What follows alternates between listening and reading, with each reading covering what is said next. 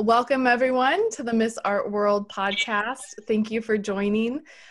We have our wonderful co-host Samuel Cooksey with the Samuel Cooksey Projects. You can find it's projects with an S, right? Maybe. Oh, okay. He's working on multiple projects. I think it's just the Samuel Cooksey Project because it had an S. Oh, project. You can find him on Instagram. He has his own podcast, Samuel Cooksey Project. Yes, Cooksey Project. Today's guest, we have a New York-based artist, Michelle Sakai. Welcome. Thank you so much. Hi. Michelle, before we get started, share with everyone where they can see your work. Like, what's the best place to get a visual on your work? Probably Instagram, at Michelle Sakai Art. And my last name is spelled Sakhai, Michelle's 2 L's. And I'm also on my website, michellesakai.com. Perfect. So tell us a little bit about your background and how you got into art. Well, I actually started, as soon as I could hold something in my hand, writing material, any kind of writing material, I, started drawing, painting, first with watercolors, then at 13 into oils, and then, always been an oil painter since. Now it's progressed, changed a bit with working with metal leaf as I do now, the gold, silver, copper. So it's evolved, but that's how, I first started very early on. I was just going to say, your work is stunning. For people that are listening and maybe can't look at your work right now, you do very large scale pieces. Would you consider them abstract? Yeah, I'm kind of a cross between an abstract artist, but because I was a plein air landscape painter for over 20 years, I do bring a lot of figurative aspects into my work. So right now I have a show going on called Garden of Peace, and it's all very floral. So that's a bit more realistic than what I'm used to doing. So I've had many different series, some more abstract than others. Right now, it just happens to be not as abstract, but I do have that as well. And my work, I do have pieces anywhere from the smallest is a 12 by 12 square, to, I've done 30 feet, much, much bigger. But I do have smaller pieces as well. And then how many pieces normally come in a series that you do? All different. Yeah, it's all different. I think it's just, I work very organically, intuitively. Nothing is planned out. Even with the show, I didn't really know what I was going to be showing until when I started working on this series, to see and it actually was all during COVID. So it was interesting. It's not like I sat there and I said, I'm going to paint gardens and flowers. And, it was like, if you remember, with the start of this, the pandemic, it was very dark times but yet it was spring. So it was like so interesting because like here flowers are blooming, it's still spring, but we're forgetting it's spring, so it was like just trying to bring a bit more light into the world when it was so dark. When you work with metal leaf, because I'm not an artist, how do you put it on? It's not paint, right? You just kind of like lay it on? I do. So it's for those of you out there listening that's probably worked with leafing. It's how difficult it is to get the leafing onto the canvas because it's so fragile. So I sit there with tweezers sometimes to just get each piece on, but I do layer my whole canvas first before I begin painting over it. And then many times I add more leafing over it. So it's several layers of paint, leaf, and you have to glue it? I do. Yeah. There's an adhesive. Yeah. There's a glue that I use. And yeah, I love working with it. And with oils, it's a lifetime of learning the material and I mean, I'm always learning something new with oils, and that's what's so great about working in that medium, because it's so, it's so deep, and there's so much to learn from it. So, unlike watercolor or acrylics, which I've also played around with in the past. But And do you still do any watercolors, or no, not really? So right before the pandemic, I was still teaching at the Harlem Hospital, and I work with children there. So we were using watercolors in all of the classes. It's one of the only hospitals that has an art room. So we're lucky to have that experience. And it's just easier with kids, to work with the watercolors. So that's why I chose that medium. Well, and it doesn't get all over the place. It's a good one to be like, here, paint. Exactly. On your clothes and, Exactly. Yeah. Yeah. I don't have to explain to your parents what happened. Yes. Yes. I read on your website that you believe and trust in the energy of the creative spirit. And I feel like that is very in tune to a lot of the work that you are doing. Yes, very. It's true. I definitely do connect. So I think it's a couple. It's a couple of things, but I, having a Reiki background and a background in all sorts of spiritual work, I definitely bring that into my work. So, before I work, I take time to just meditate and go within, and I just channel and let whatever it is come through me and onto the canvas. So I don't typically start with any ideas or forms or shapes. I just allow. I work with my breath when I work, and it's really just it's like I put myself kind of to the side and just or when I say myself, I mean like, my ego self, and then just allow my higher self just come through, and I am just the channel, between the work and myself. So you said Reiki. For the people that don't know what Reiki is, can you explain that? Sure. Yes. It's a healing modality that you basically, you can call it chi, life force, the universe. I mean, there's many different words for, in Ayurveda, they call it life force as well, or but it's the force within all of us that really keeps anything alive that has it. In Japanese we say chi, and I think in Chinese as well. I forget now, but it's working with that to heal ourselves and others. So you could Reiki anything. You could Reiki animals, babies, objects. I mean, anything. And so I do Reiki my work as well. And yeah, I think that comes through in my pieces. Yeah. So we have, or at least I have never interviewed an artist that uses like meditative or breath to create work. For artists that are interested in those techniques, how would you suggest like doing research, or are there techniques that you can share with our listeners that help you, that you would suggest for other artists to try?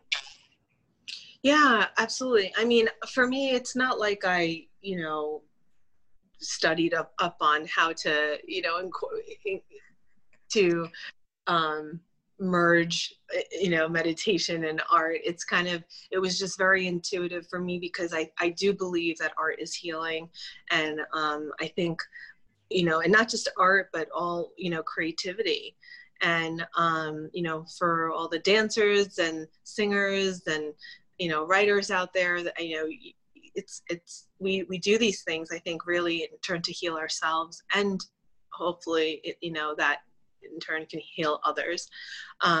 So I think just getting quiet and connecting with the deeper selves of ourselves, and being able to consciously feel what we're feeling in our bodies. And sometimes because when I work, it's all very authentic.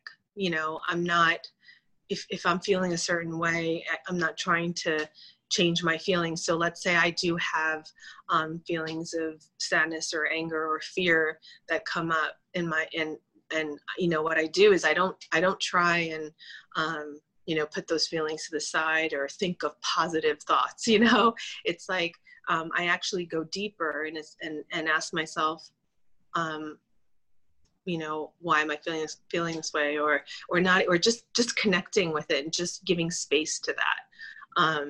I just, and for me, allowing those feelings to rise to the surface and come through me and into my work is giving space for that.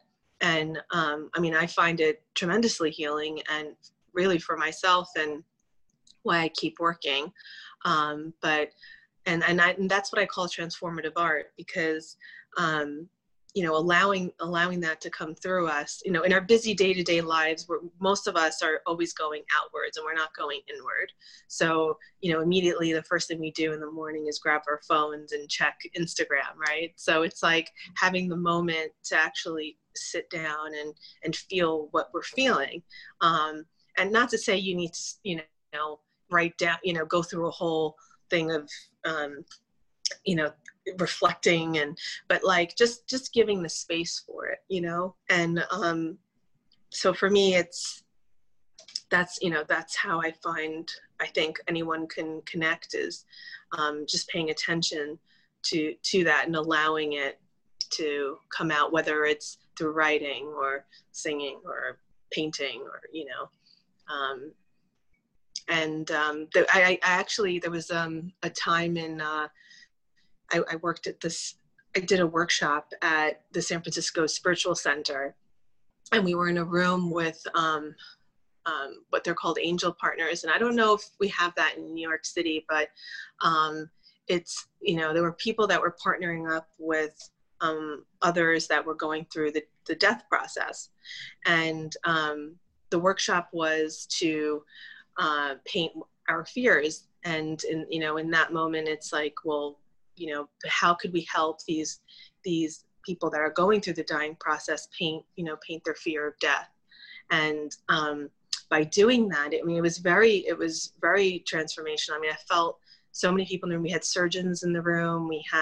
And they've never picked up a paintbrush before. And it wasn't the point of painting. It was just being in touch with our emotions and facing our fears, because I believe through facing it, you can transform it. But if we don't face it, and we just keep putting it to the side and keep distractions and Instagram and going out and, all these things, we're not connecting with what our deeper emotions and fears are. So, and even past trauma, and it's amazing how sometimes when you're just sitting there alone, and all you have is yourself and your emotions, how you can, things come up, maybe trauma that you never thought about was trauma, or from your in childhood and you blocked it, all of a sudden appears and comes up.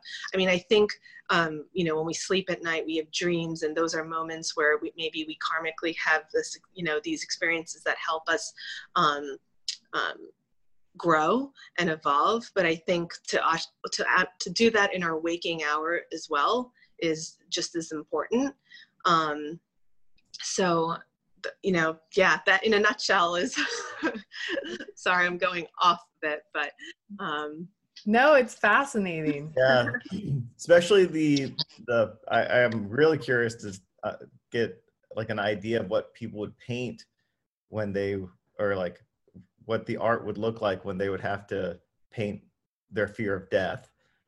Yeah. And not to sound like, you know, to be dark about it. I think like, it's interesting because when people let go of the idea of painting something beautiful or what is beautiful to them, you actually, I mean, there's so many paintings of mine that, you know, I've tears of sadness to tears of joy, you know, in the same painting. And I think what's beautiful is like once you release all of this and let it out, you'll be amazed at what a beautiful, you know, piece of work you can actually create, because you're just letting it out, and it transforms. It really, really does.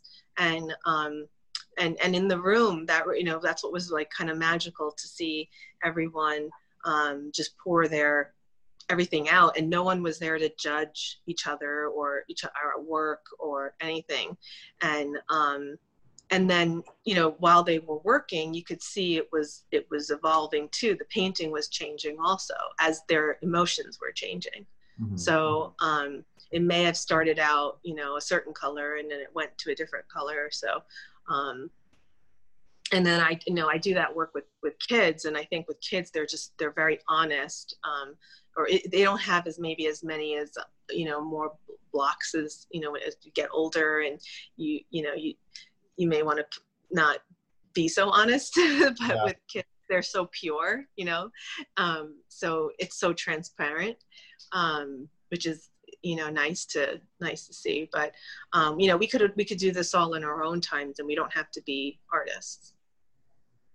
Yeah, and art, as you've already said, is a very like spiritual thing to begin with, because you're basically, to me, it feels like you're kind of putting yourself on that piece of canvas. Totally. And what's so interesting as an artist to see is that people's responses to certain pieces of my work.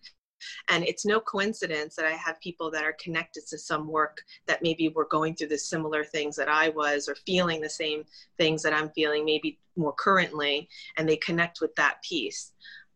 Especially when I did the Arcana series, which I recreated my version of the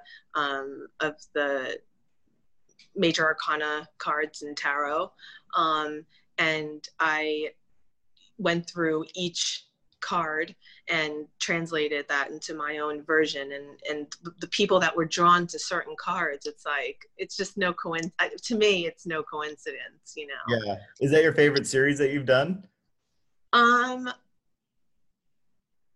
Probably, because it took me a year to create, and I wanted each painting to be very authentic. So I only painted it if I was experiencing that card.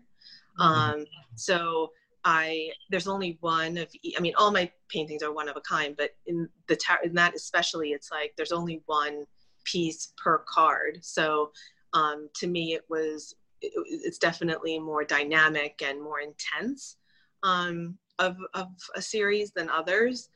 And it was so interesting because, you know, there were certain cards like the Hangman. I don't know how familiar you are, which with tarot, but like that card in particular is about being in between, and you're kind of just hanging to go within and find the answers, and it's an in-between stage. And I remember the painting I created for that was so unlike what I normally would make, and it was not me. Like if someone were to see that, they wouldn't think I painted it. So it was interesting what came through for me in some of these pieces.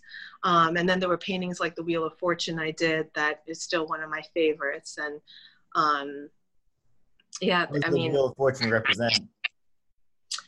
So the Wheel of Fortune card is about so, you know, it's interesting with these cards too, because you ask different people, and some people have different versions of how they experience it. For me, it was about